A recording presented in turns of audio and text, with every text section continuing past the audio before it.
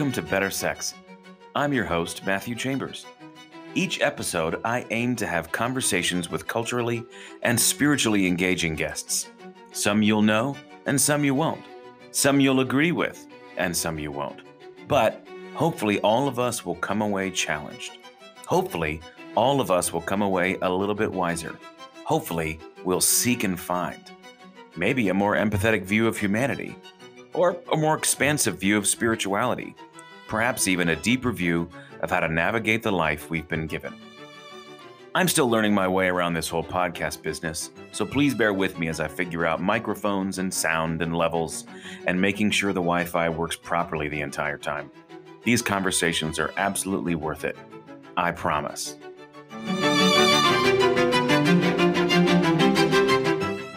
Today, I get to chat with fellow preacher's kid, dear friend, author, and speaker, Jonathan Merritt. Jonathan is a trusted voice in America on matters of religion, culture, and politics. He's an award-winning contributor for The Atlantic and a contributing editor for The Week. But his writing doesn't end there. Jonathan has published more than 3,500 articles in respected outlets such as The New York Times, USA Today, The Washington Post, and Christianity Today. He regularly contributes commentary to television, print, and radio news. You may have caught him on ABC World News, CNN, MSNBC, Fox News, NPR, PBS, and CBS's 60 Minutes. In non-COVID times, Jonathan speaks all over on topics relating to spirituality, politics, and current events. He's sincere, an incredibly deep thinker, and has a gift for communicating in a way that speaks directly to the issue and even more to the heart. Jonathan holds master's degrees from Southeastern Baptist Theological Seminary and Emory University. He has done additional graduate work at the General Theological Seminary of the Episcopal Church. He's the recipient of numerous awards and accolades, including the Wilbur Award for Excellence in Journalism, the Religion News Association's Columnist of the Year Award, and the Englewood Review of Books Book of the Year Award. So, my friends, please get ready to dive deep on today's episode of Better Sex. Jonathan Merritt, thanks for joining me today. I'm really excited to have you on. It's my pleasure. So we are a few weeks out now from the incredible, riveting presidential election. And I'm sure we'll talk about that at some point, but I'm really fascinated because you this year, in the midst of this pandemic, have taken some significant time off as you're working on a new book. You took a sabbatical. And even in the midst of that and before that, you've also been sort of navigating some pretty interesting personal journeys as well. So I would love just to hear a little bit about, first of all, how was your sabbatical? Do you feel like you got everything done? Where did you go? What did you do? What do you do what does one do on a sabbatical? I have 7 kids and I don't know that I'm going to get to have one of those for a little while. You know, you work is what you do. You work.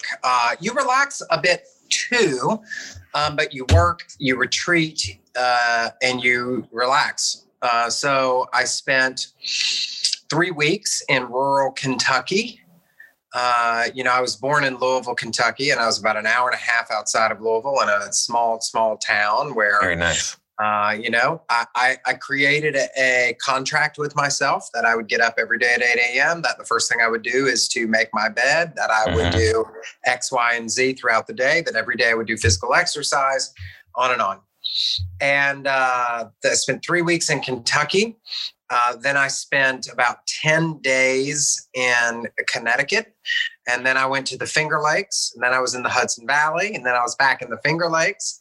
And all in all, it was about a 2-month sabbatical. But I was working morning and night, really, trying to spend most of the time working on what I wanted to write my next book about. But, when you do what I do, which is like a lot of different things at the same time, that means that when you're on sabbatical, you're doing a lot of that. The only difference is you're doing it alone. And that was really helpful to me. I want to talk about the new book in a second. Just, I know you're sort of still in the writing, editing phase of that, but I'm curious from a writer's perspective, and, that's what you do, journalism and, personal writing and all that. But do you feel like it makes it easier if you're in different places, like I know like you think about writer's block, but I'm like from a creative standpoint perspective, do you feel like being in different spots allows you to kind of see what you're working on differently and unlock different words? I do, for me, and I can only speak for me. You know, writers love to universalize their experience, and they create like, you know, you got to be up at 6 a.m. You got to write down the first thing you think of. You got to do. You can only, you got to. For me, I can only tell you how I write, and I find that a change of scenery, the geographical shift is important. It's helpful. I find that places have personalities like people have personalities. And the interplay between my personality as a creative, a writer, a dreamer, a thinker, and a place produces a different product. And that was a lot of P's, but the point is that you're a preacher's kid, though. So like having a lot of P's in your points is very natural. Yeah, I do. I alliterate without even thinking about it. So I find that if I have a change in scenery, I will often have a change in substance, and so I try to. When I'm doing work to move around, there's a routine. You know, I'm talking to you now from my apartment in Manhattan, and I have a particular routine here. But when I go somewhere else, that routine shifts, and oftentimes the products that creatives produce, the content that they produce, is directly related to the environments that they are in when that content is being birthed. And so I tend to like to move around. I know there are a lot of writers who do the opposite. They want to go one place and they want to knock it out. And that's just not something that I've ever done or have ever been able to do. Do you feel like over the past couple of months, you've really landed on sort of the substance and the voice and the story that you want to unpack in this next book? You know, the book is about trauma. And I think anytime that you've experienced trauma and anytime you try to speak of the unspeakable, which is what trauma is, you find yourself confronted with a nearly impossible task. And so this has been the most difficult creative project I've ever worked on. I have made less progress than I had hoped for in different seasons. I've had to hire a writing coach to help me think and to organize. And I've had to completely reinvent my writing process. And everybody who's out there who's experienced trauma, whether it's acute trauma, you know, abuse, neglect, abandonment, or if you've had the kind of what I would call the trauma of the ordinary, the kind of trauma that we often endure just by living life, the trauma that people have endured in a global pandemic, in a political moment like we're in right now, from being raised in oppressive or fundamentalist religious environments, things that we have normalized because they are incidental and common to life. Those kinds of traumas, people who are listening who've been through those kinds of traumas understand it. When you try to re-narrate those life experiences, you find it increasingly difficult because they appear to you as snapshots. Right. They're emotional memories, and they're not always linear. And so how do you arrange those in such a way that you get meaning? That's a hard task. And it is not a task I am particularly enjoying, but it's a task that I believe I need to do.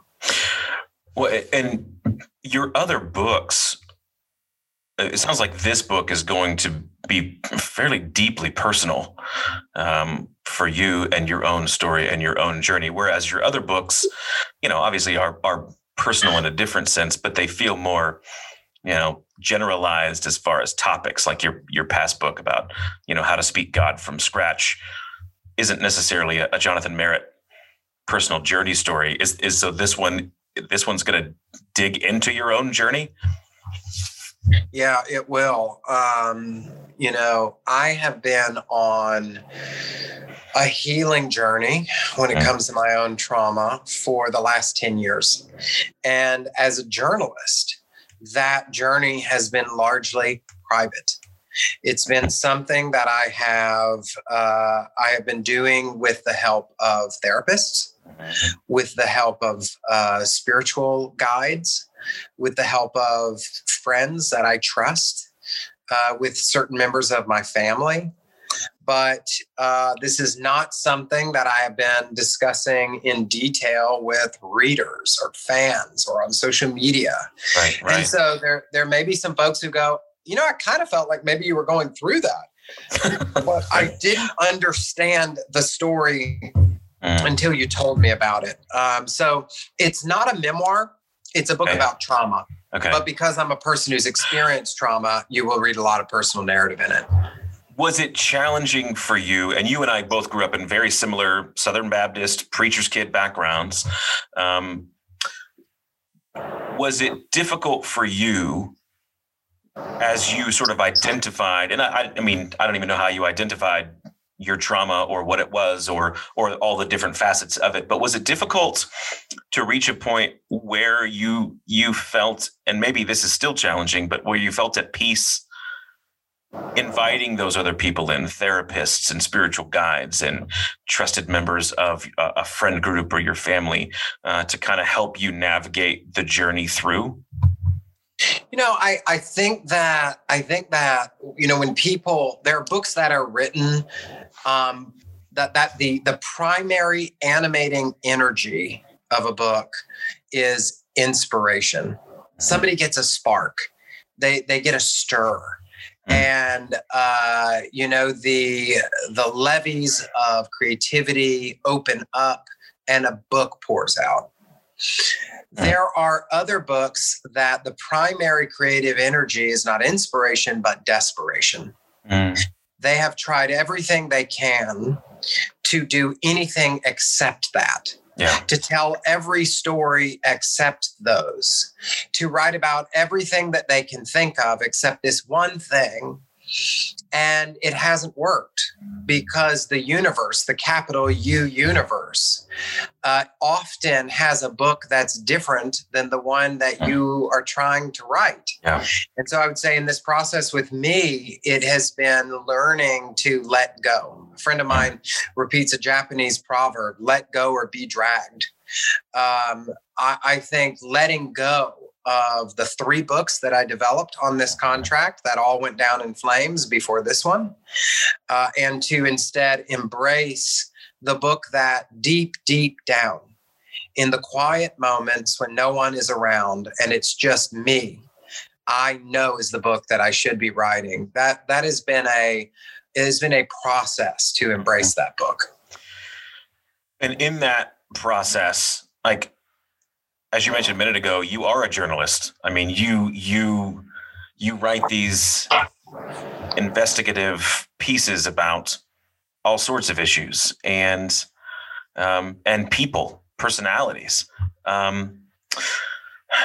Do you feel like digging into your own story and the trauma that you've experienced and that you're now unpacking and revealing to people in a totally different way, do you feel like it's difficult to approach that authentically? Like taking off the journalism hat and just saying, this is my story. I can't approach this the same way that I approach a piece for like Religion News Service or The Atlantic. I need to tell my story. Is it difficult to take the journalism hat on and just share from the deep? Yes. It is a new territory for me. I have a kind of system of writing that is now for this book obsolete. And it's it's connected to how personal it is. It's connected to the way that we categorize traumatic memory. It's connected to the fact that I'm doing a lot of fresh work and research as part of that as well. And so, yes, the answer is yes. I don't think that I can write this like I write other things. And I'm realizing there is a little bit of code switching that has to happen, you know? Yeah. And I didn't anticipate that. I thought I was going to sit down and I knew how to write this. And I'm writing it now as if I have never written anything before. That's fascinating. What have you learned about yourself in this process? I think that I am learning that I love creating maps for books, what I call maps, which are like comprehensive outlines. I do this for other authors as well. It's one of my day jobs. And I have found that there are some books that cannot be constrained by outlines, because you can only tell the story by just doing it. You, in other words, you can't plan how to tell it and then tell it. You can't plan how to teach it and then teach it. That you actually figure out how to tell and teach it by doing it. And so it is a live and unfolding and evolving process. And that requires a different kind of skill set. It requires the ability to stop trying to be a control freak. It requires a kind of a trust or confidence in the process without a promise that you know where you're going. And it is a little more comfortable to explore a room when you can turn on a light switch and see everything at once. It's a lot more difficult to explore a room with a flashlight. We have to take another step and another step and another step in order to see more and more and more. And I have found that people who are used to entering a room and turning on a light switch and exploring it will find themselves oftentimes paralyzed in fear when they find themselves in the dark cave of unexplored territory, holding nothing but a flashlight. I have felt that in a very visceral way. Again, you and I grew up similarly, very similar contexts in the South. For you, where did you feel like your life was diverging from the way that you were raised? Where did it start to feel a little bit different, where you sort of looked up and thought, oh, I don't quite fit here. I think I'm going to end up somewhere else? You know, there's not a moment, but there are moments. I think a big moment for me was in seminary. You know, I was at a Southern Baptist seminary, and I was about 26 years old or something. And I started a national initiative among leaders in my denomination to confront climate change. And we're a very conservative denomination. And it was something that made me surprisingly passionate. And, you wrote a book about it. It's what? You wrote a book about that too. I did. My first book in 2008 was called Green Like God, Unlocking the Divine Plan for Our Planet. And it's, something I fell into, not something I chose. But I think, coming from a very conservative family, my dad was president of the Southern Baptist Convention. My dad is an evangelical megachurch pastor, a televangelist on TBN. Suddenly, when you find yourself becoming an environmental activist, it feels odd. And when you're doing that in the context of the religion of your upbringing, as I was at the time, it feels even more odd. But the environment talking about environmental concerns is kind of a gateway drug, because suddenly you have to talk about poverty. Suddenly you have to talk about foreign policy. Suddenly you have to talk about capitalism and consumption and consumerism and taxation. And you have to talk about all kinds of injustices that are related to that issue. And when you begin to kind of pull at that thread, it can take you in all sorts of ways. And it certainly led me down a path that was surprising. Well, and pulling on that thread and going quote unquote public with new perspectives on that, coming from where you came from, also brings with it a lot of labels, and potentially even some hostility there. So, so what was it about environmentalism though that sort of caught your attention initially?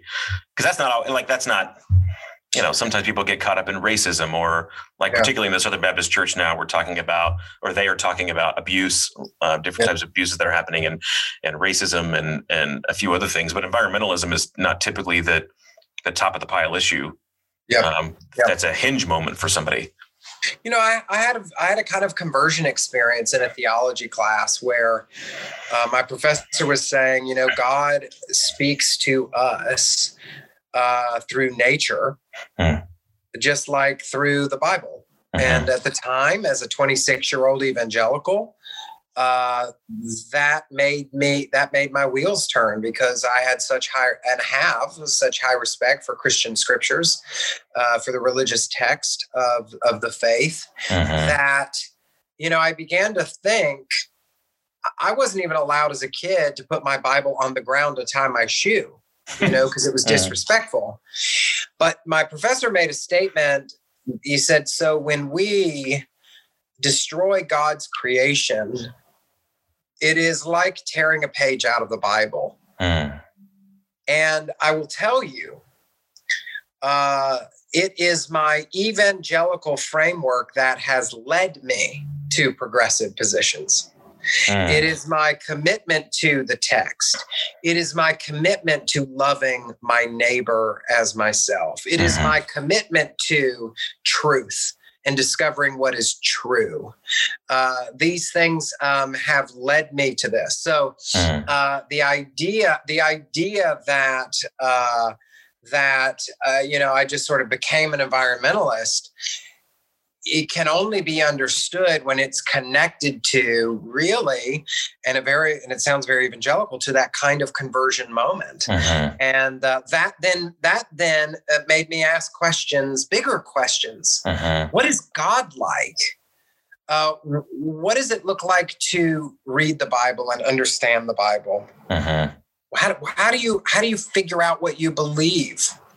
And for a lot of folks and who are like you, who are like me, we go through these processes, and it is actually who we were that helps us become who we are. It's not like we wake up one day and go, I hate who I am and I'm going to become someone else. We grow out of that person. I remember hearing Barbara Brown Taylor speak at Princeton Theological Seminary. We were teaching at a writing seminar there, and I had asked her a question about her old sermons and how different they were than her new sermons. And I said, do you read those, and are you ashamed of those? And she said, I read them and I think those sermons are Barbara Brown Taylor. Those sermons were Barbara Brown Taylor. They're like the rings of a tree. And that person who was sitting in that seminary class is Jonathan Merritt. And that person was Jonathan Merritt. It will always be a part of me that I pack along and carry along. But I have no doubt today that I wouldn't be who I am had I not been raised the way I was raised. And I think that's important. You may not even be able to tell the story that you're getting ready to tell if you hadn't lived the experience that you had lived. I mean, that's not... I do think I think about this, and I want to talk a little bit more about, you mentioned sort of your more progressive take on faith and the world now. And I want to hear more about that, but I am curious. I have conversations with my folks, and I'm sure you have conversations with your folks where, obviously you come at things from a very different point of view and perspective. There are places where a convergence happens and you meet back up again. But there, in other areas, it seems like there's a chasmic divide, ideologically, theologically, politically, socially, et cetera, et cetera. And one of the things that I had this discussion, and I'm sure my mom will listen to this, but I had this discussion with my mom where there are times where I know they feel personally attacked when I'm talking about, this is where I come from, but this is where I am now. And I have to remind her, look, I'm not angry about my past. I'm not bitter about it. I don't hate where I came from. It was very formative for me for who I am now and where I'm going and how I raise my own children. But I'm curious though, first of all, do you have those kinds of conversations with your folks? But second of all, what's good advice for anybody listening who's come from a different background, maybe have experienced trauma in that, has sort of divorced themselves of it now and sort of exploring, deconstructing, reconstructing, wherever they are in the process. What sort of advice do you have for how they might? And I split this by saying I think there are some relationships that are just genuinely toxic, and it's very difficult to make peace with particular relationships from the past in certain traumatic moments. But for a lot of us, it's just part of our past. It's part of our story. And so when I speak about where I came from, it's not in a place of trying to put my parents down or tell my dad he was a horrible pastor. That's not in my mind at all. And yet, because of where I came from, it's now reformed where I'm going. So what sort of advice do you have for anybody who's trying to square their past with their present and sort of where they see themselves diverging in the future? Mm-hmm. Well, I do have conversations like this a lot with my parents. I would say one, particularly for people who have experienced a religious or spiritual abuse in their upbringing. And by the way, that it's a religious and spiritual abuse is often carried out with the best of intentions. It wasn't that somebody woke up one day and said, "I'd really like to screw up my child." Yep, absolutely. They were doing what they believed God wanted them to do, and that's the problem. So it's an explanation, not an excuse. There's no excuse for abuse, but you can explain it and help the conscious mind understand it. I think those of us who have come from fundamentalism have to remember that fundamentalism is a hell of a drug. And there are a lot of post-fundamentalists who continue to use the tools of fundamentalism that they learned far too well to dismantle or hopefully dismantle the fundamentalism of their friends and their family and their parents. And, as Audre Lorde famously said in terms of race, but I would say it applies here, you cannot dismantle the master's house with the master's tools. We need new tools. And so there are now tactics that are deployed, shaming and silencing, piety and self-righteousness, moral declaration and condemnation that is coming from the left.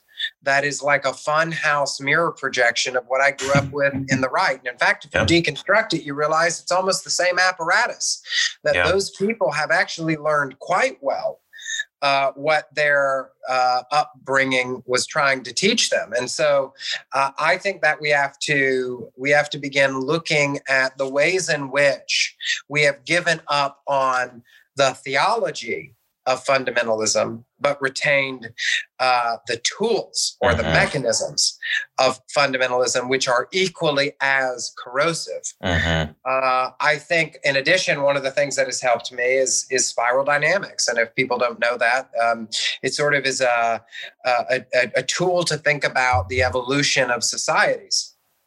And one of the things that it says is that we come in waves, right? So for example, it gives colors to everything.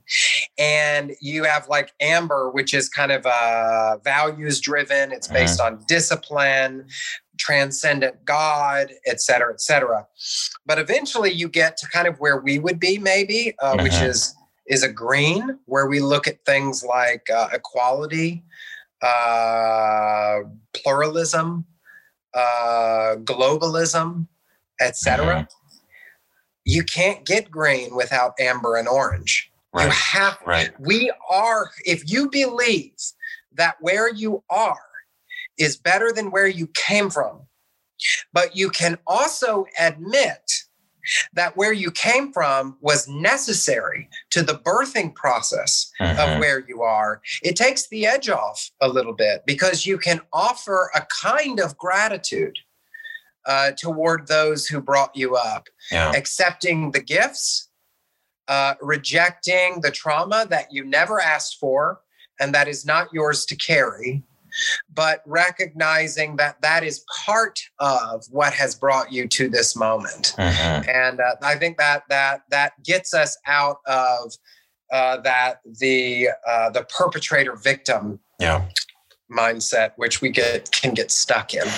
Yeah, it's really interesting. You're talking about dismantling the master's house with the master's tools. I remember when we stepped away from church. And I think some people that listen and follow know, but not everybody does. But our youngest daughter, of course, we have 7 kids. So our youngest daughter, Zuri, is about 5.5. And we haven't been a part of an organized religious community since my wife, Jordana, was pregnant with Zuri. So it's been 6+ years since we've been a part of something. And I remember it was within days of us sort of stepping away from the last church we were a part of, and we were being courted for more left-leaning churches. And it was always funny to me because it was like, wait. And growing up in the South, like church member trading was always like the name of the game. We always like, well, we're leaving this church, we're going to go to this church, or we're going to start a new one, or whatever the game. And it was like, I'm looking at them going, you guys use the same stuff that where we were coming away from. You just do it under a different banner. And it's just such a funny game. It's like, I didn't leave one side of fundamentalism to join another side of fundamentalism that might, I don't know, vote for somebody that I might vote for, but they do it with the same indignation that I came from. And so I think that's an incredibly important point to make, just because I think we miss that. And I don't think that that's a both sides conversation in the sense that we see it come up a lot here, but it is a problem that seems like a human problem. I agree. And we getting rid of the tools that we use definitely would answer a lot of questions. In fact, it's funny you talk about spiral dynamics. I think the first time I ever heard about spiral dynamics, I was in New York City. This was several years ago now, back when we could all get together like normal. And you texted me and said, hey, you want to come over to the house tonight? And so I came over, and you had like this really diverse group of people at your house. I don't remember everybody who was there. And I didn't know there was going to be anybody there. So I walk in and there's all these people there. And that's the first time I ever heard of spiral dynamics. It was just literally part of casual conversation at the Jonathan Merritt apartment in Brooklyn. So, it's wise words. And before we move on from spiral dynamics though, if people are curious about that or would like to go sort of study that a little bit further, do you have any encouragement for resources that they can go check out? There's a book called Spiral Dynamics, and people love that book. But I think a lot of people are attracted to Ken Wilber, who's written on that. I think he's got A Brief History of Everything. He talks about it in there. Okay. So I'd recommend people to look at those books, but maybe start with an article. Just Google it, see what you think. Back to kind of what you referenced earlier about sort of your progressive take on things. One of the things that we've discussed a lot in our house this year, especially leading up to the election that we've just all survived, the word progressive in a lot of circles, but especially in circles where we came from, is an incredibly toxic term. That's it's almost like an anathema idea. But it also, then you get into conversations about words like fundamentalism or socialism, or what's the new phrase this year that came out? Cultural Marxism. All these different things that we lob over the fence at people in an effort to kind of, as you mentioned earlier, silence them or erase their perspectives on things. And I'm curious, sort of, if you could unpack a little bit your thoughts on how faithfulness to your Christian faith or to the Bible has led you deeper into a more progressive take on the world, or take on God, or take on, fellow humans. And I assume that also is a way that you've even come to grips with, your own story along the way. But I'm just curious kind of how you square that, because I know that there are people that would listen and go, how could you ever, we had leading up to this election, you heard things like, I don't think you could be a Christian and vote for Joe Biden. I don't think you could be a Christian and vote for a Democrat, or vote, of course you heard it from the other vantage point too, but I'm curious for you specifically, how it's led you in this particular way. Well, I mean, we'd have to almost break it down, sort of issue by issue, because, or in terms of kind of the way that I relate to certain sectors. If you're talking about politics or theology or, different issues, I am as Christian as I've ever been. I'm a church member. I go to church every Sunday. I'm an elder at my church.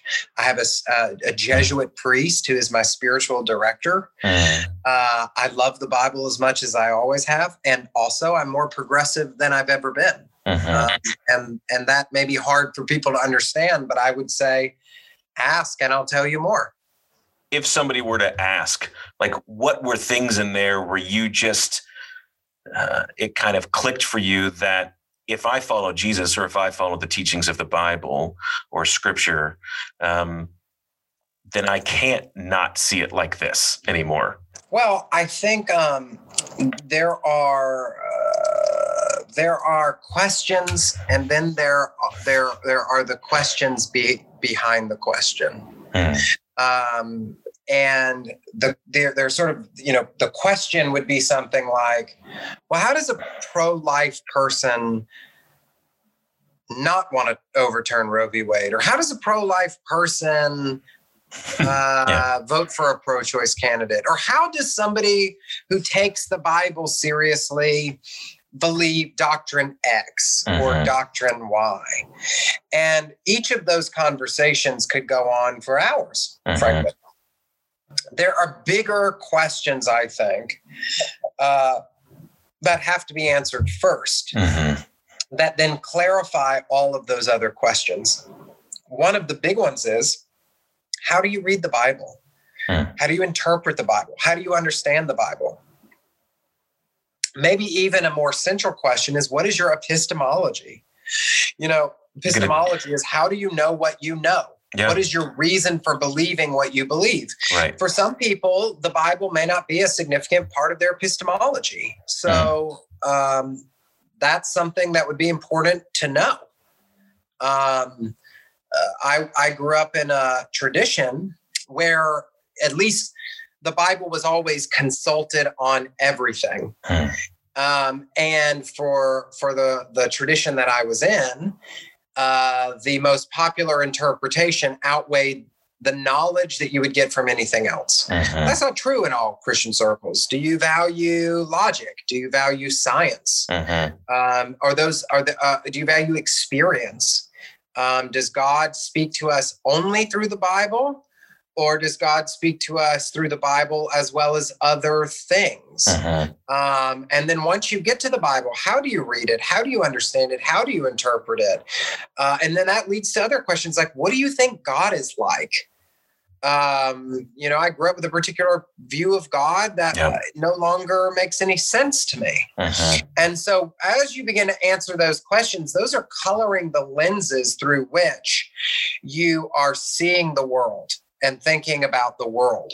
And for a lot of people, They can argue their interpretation of the Bible as if it's the only one. I can argue mine as if it's the only one. But at the end of the day, I think we're all doing the work of discernment. Yeah. We're just trying to figure out what we believe based on the sources of knowledge that we have come to value. And I think there's a kind of, particularly among certain religious sects, there is a kind of cognitive framework that makes my rightness contingent upon your wrongness. Right. Right. In other words, I can't be right unless you're wrong. So I have to prove that you're wrong, or otherwise I won't know that I'm right. I won't feel as right as I should. It's a kind of idolatry of the self, I would say. It's a kind of, it's a way to bypass the teachings of Christianity about divine mystery. And it's a way, I think, for the ego to avoid admitting that it doesn't know what it doesn't know, that it cannot know what it cannot know. And so I think that for me to give up some of those, the ways of being Christian that are more insular and fundamentalist, and instead to embrace an open-armed way of being Christian has required thinking about the nature of God. An old pastor, A.W. Tozer, once said, "What comes into your mind when you hear the word God is the most important thing about you." And I think he may have overstated his case somewhat, but what he says is at least partially true.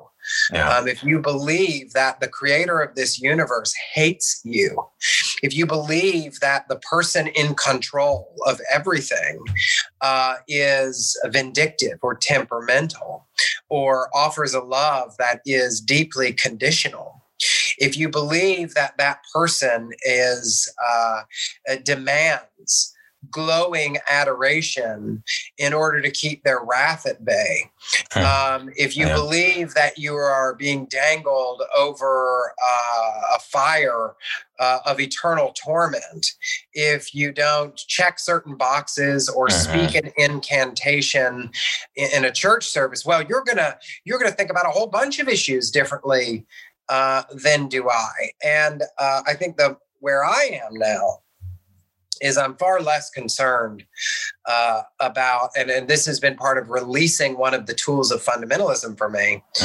my own sense of rightness, insofar as it's even a concern, and it's not that much of a concern for me, is no longer dependent upon whether or not I can shame, silence, or argue my evangelical and fundamentalist friends into the ground. The times when I become concerned about what they believe is when those beliefs are hurting other people, and they often do.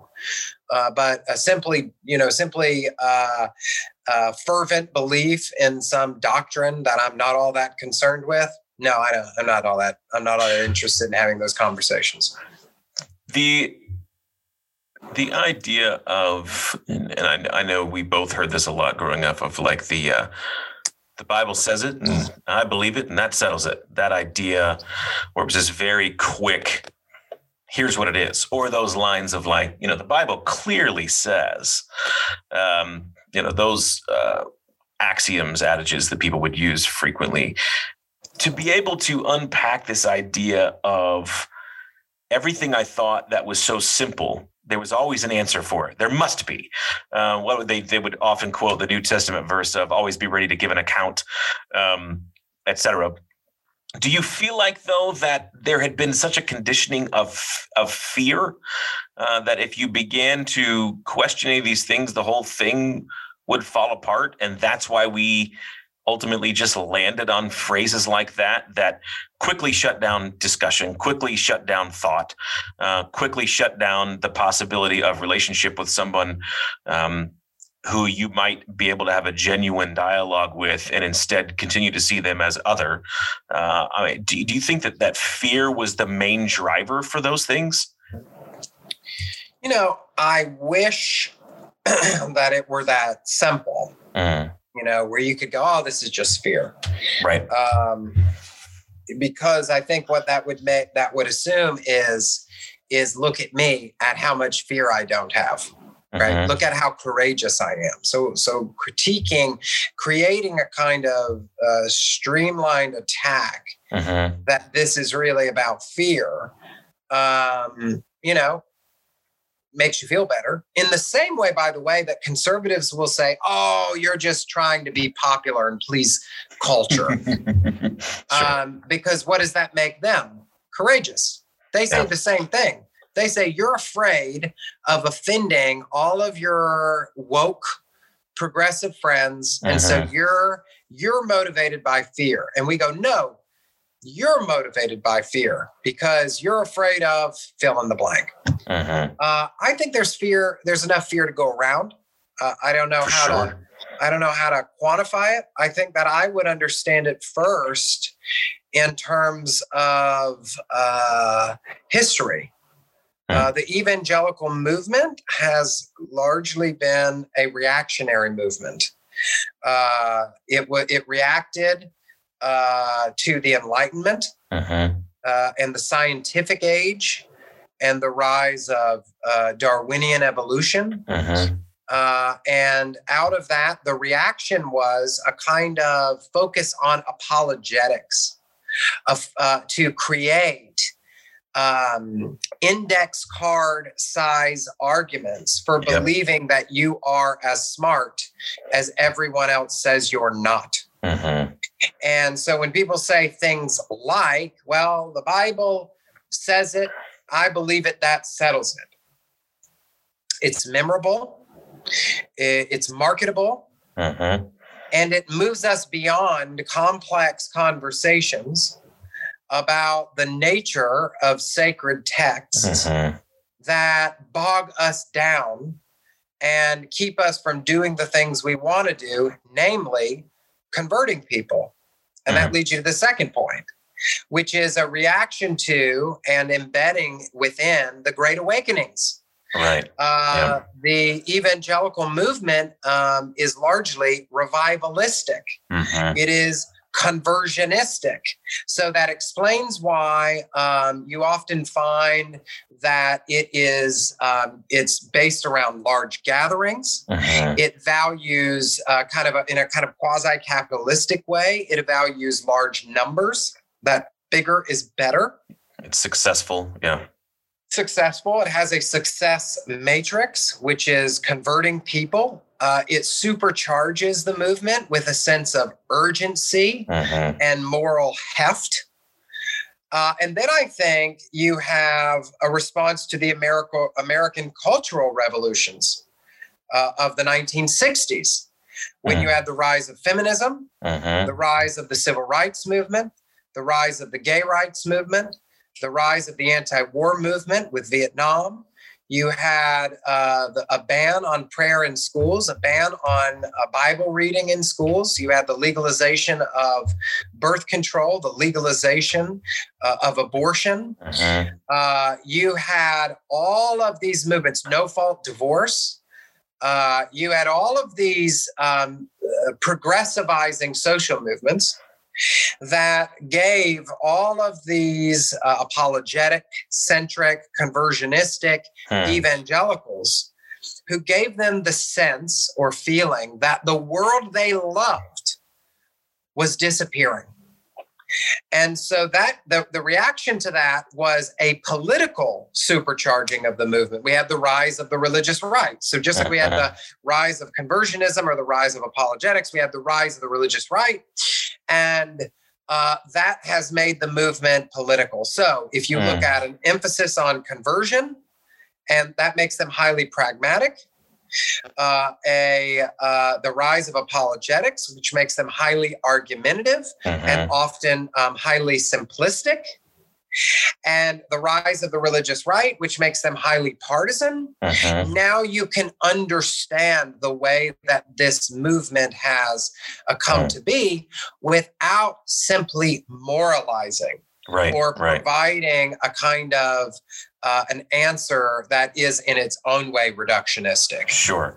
Well, it's interesting, and this is probably a podcast for another time, but it is fascinating to me how if all of those things you mentioned were in place, where you had prayer in schools, you had Bible reading, you had incredibly limited divorce, et cetera, that how in the world, if things then were supposed to be the way that they were supposed to be, how it all got dismantled so quickly. I mean, in the span really of about a decade, maybe, all those things sort of went away, and it's like we've been clawing back at them since the 60s, and even big portions of the Southern Baptist Convention saw things differently pre-Roe v. Wade than they saw them after Roe v. Wade, and sort of with the rise of the religious right. And so, well, if you think about the history of the evangelical movement,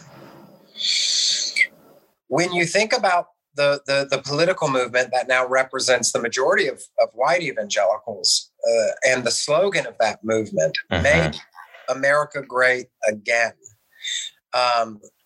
The word that's doing all the heavy lifting there is again. Yep. It begs the question, when? When was it great, right? And then you begin to realize that they are calling back to a time of civil religion, of Christian primacy, of the 1950s before it all fell apart. It's racially problematic. It's problematic from a feminist perspective or a gender equality perspective. It's deeply troubling to LGBTQ people, to people who aren't beholden to the Republicanization of evangelicalism.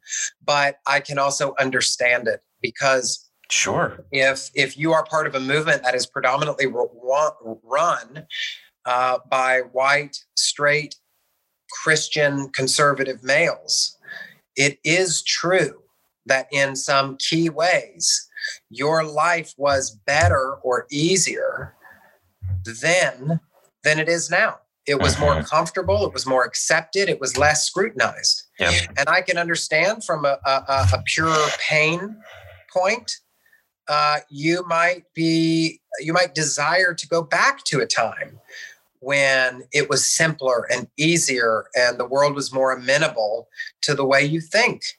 I can understand that. Of course, you'll be hard pressed to find individuals outside of that group who want to go back to that. I'm sure your wife doesn't want to go back to a time when you had to sign so that she could get a credit card or a line of credit. Right. I'm sure that not a lot of Black folks want to go back to the 1950s for good reason. Right.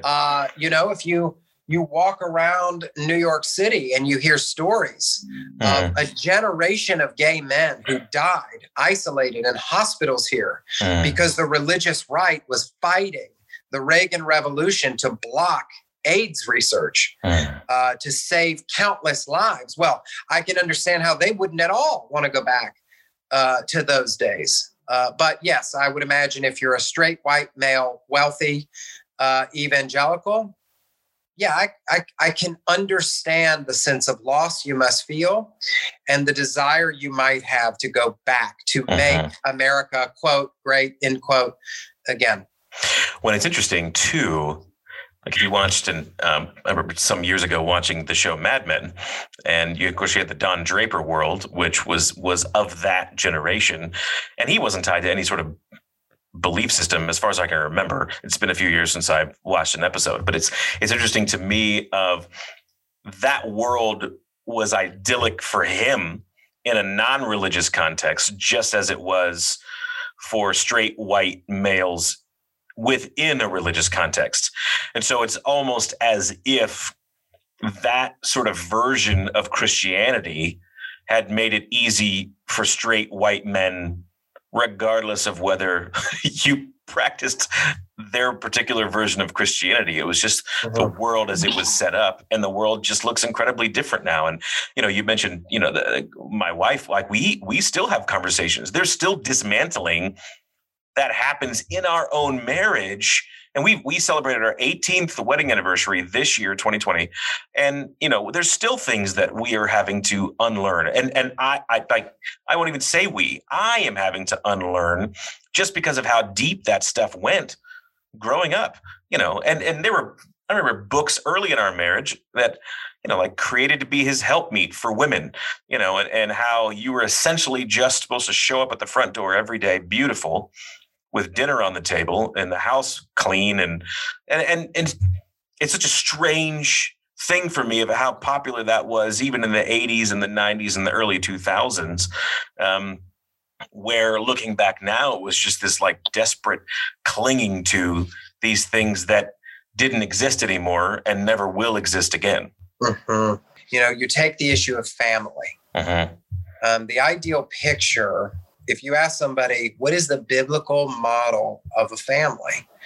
An evangelical will say, two parents of opposite gender who are faithful to each other, who are raising biological children, who are obedient, a wife who submits to her husband, who is the godly provider of the family. Mm-hmm. Now, that description is not a description you'll find in the pages of the Bible. Mm-hmm. It's just not. If anybody's listening to this, email me. Please let me know. Please. I want to hear about it. I want to hear about that perfect family, in the text. Are you going to go to Abraham, who slept with his slave, which, by the way, wasn't considered at all controversial? No, it was his wife's idea. Right? She was like, just go sleep with her. Yes, exactly. His wife, the woman that he claimed was his sister and allowed Pharaoh to consummate with, and tried to almost murder his child. Do you look at Isaac and his wives? Do you look at Joseph and what he went through? You begin to think about Moses, who was in an interreligious marriage with the daughter of a pagan priest. It's very, very difficult. Jesus was single. Paul, we don't really know. We just know his situation seems a little bit messed up. And of course, just a little.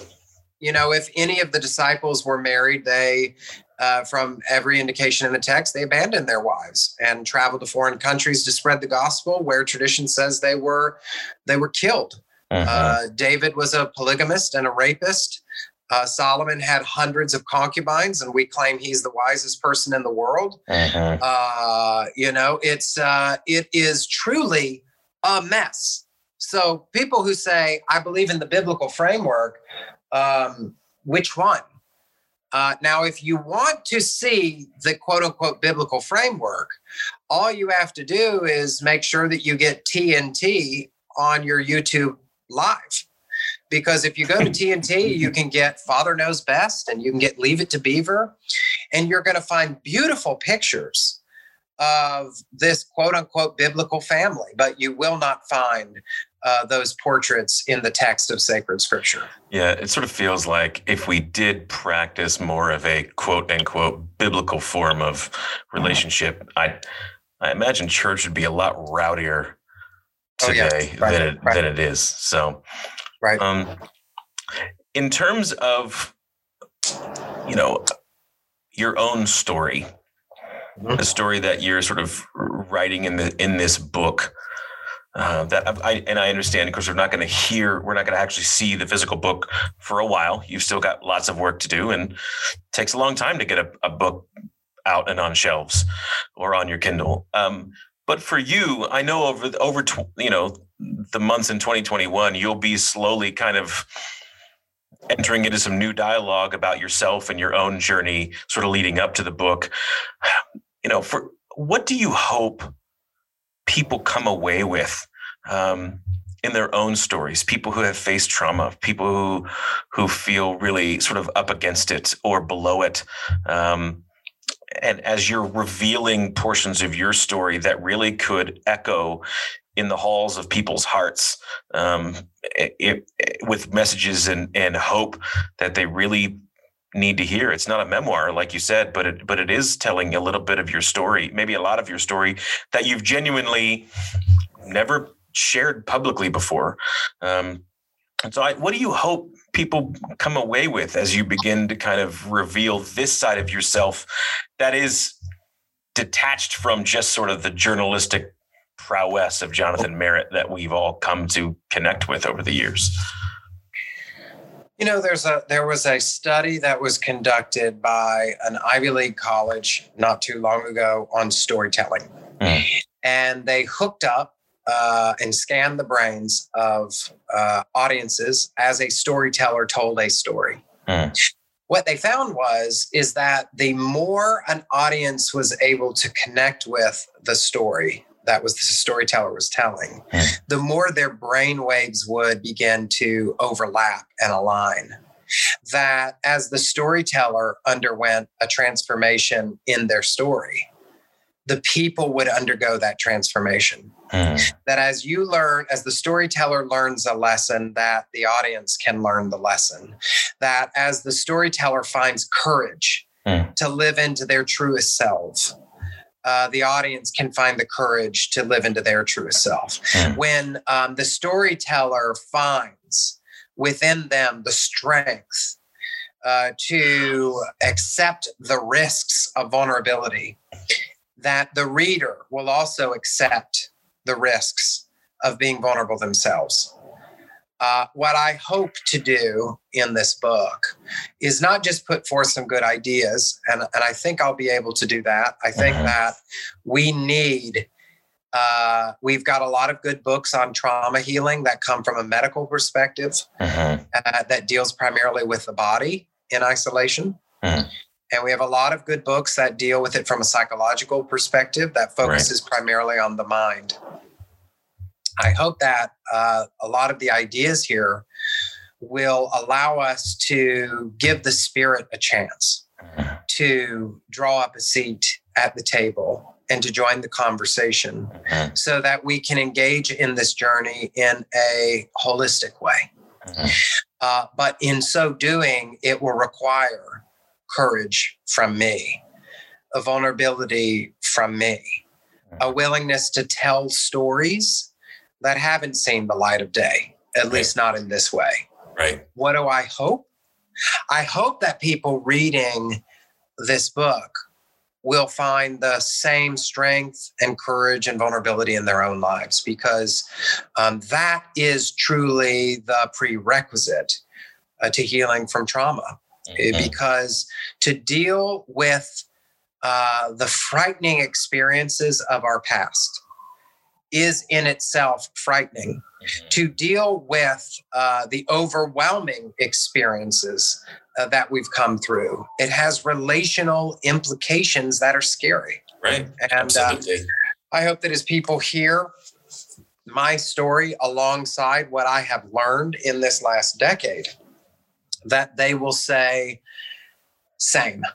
And that they will see the work that I have done, and they will say, you know what, if that guy can find the courage to take the hits in the pursuit of being his truest and healthiest self, then maybe, just maybe, I can too. And I think that if this book could convince people to do that, well, then I think it would be well worth the time, the effort, and all of the toxicity that I'm sure I will endure from the people who are not as pleased with my conclusions. Yeah. Yeah. Well, we've covered a lot of ground today.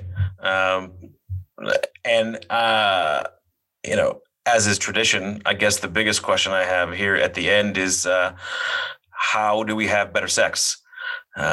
We have a pretty divided nation.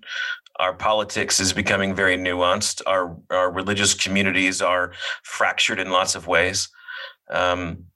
Family relationships, communities, neighborhoods, boroughs. So when it comes down to kind of where we go from here, Jonathan Merritt, I'm curious, how do you think we can have better sex? I'd say a few things. One, I think, and I told somebody this the other day. I have some general rules for questions that are like this, and I'll share those with you. One, I think we have to always seek to understand before seeking to be understood. So often when we're in conversations, particularly those of us who have, been steeped in the apologetic culture that we're raised in, we enter into conversations with primarily a desire to be a winner, to be the right one, to be heard, seen, and understood, and then only secondarily to maybe give a concession. Right. And if we prioritize in our in the way that whatever sect you're a part of is overlapping with other sects, if you can prioritize understanding first, I would do that.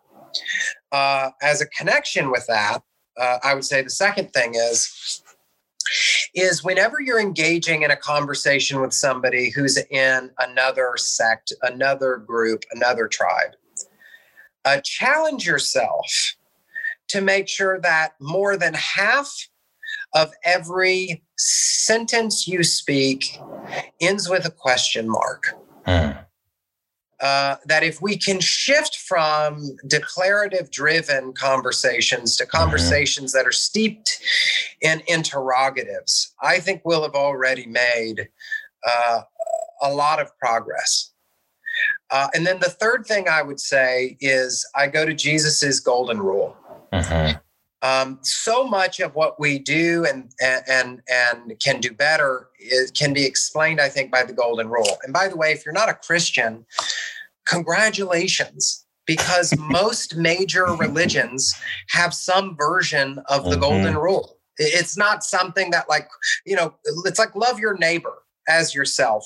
Christians don't corner the market on that. Buddhists have a version of that. Muslims have a version of that. I have humanist friends who don't even believe in God that have a version of that. So for me, I derive that thinking from Jesus because that happens to be the faith path that I'm choosing to walk. Right. But if you're listening to this and that's not yours, if you're part of another sect that also wants to improve the way you think and interact with the world, you can root yourself in your tradition's own version of that. Just to begin to treat people as you'd want to be treated. And oftentimes I find that I am treating people in ways that I have been treated before. I'm actually mirroring or reflecting back the poor treatment that I have received, internalized, and am now deploying, rather than treating them as if I were them and talking to myself.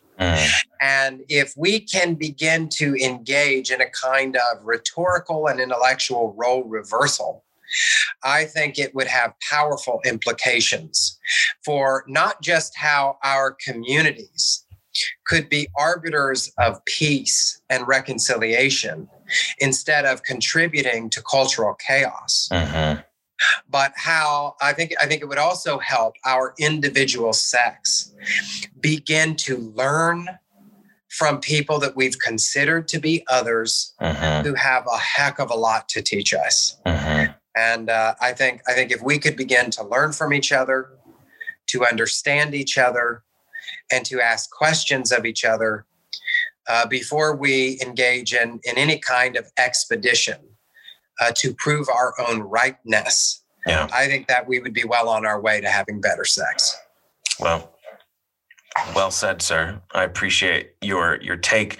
For these years, I've always appreciated your voice and your advice, and today is no exception. So thank you so much for your time and your relationship and your voice in the world. And I'm really excited to see what happens next. And I'm excited to finally get back together in person again one day when we go, and with or without a mask. I don't care how it works. Like whatever. Oh, yes.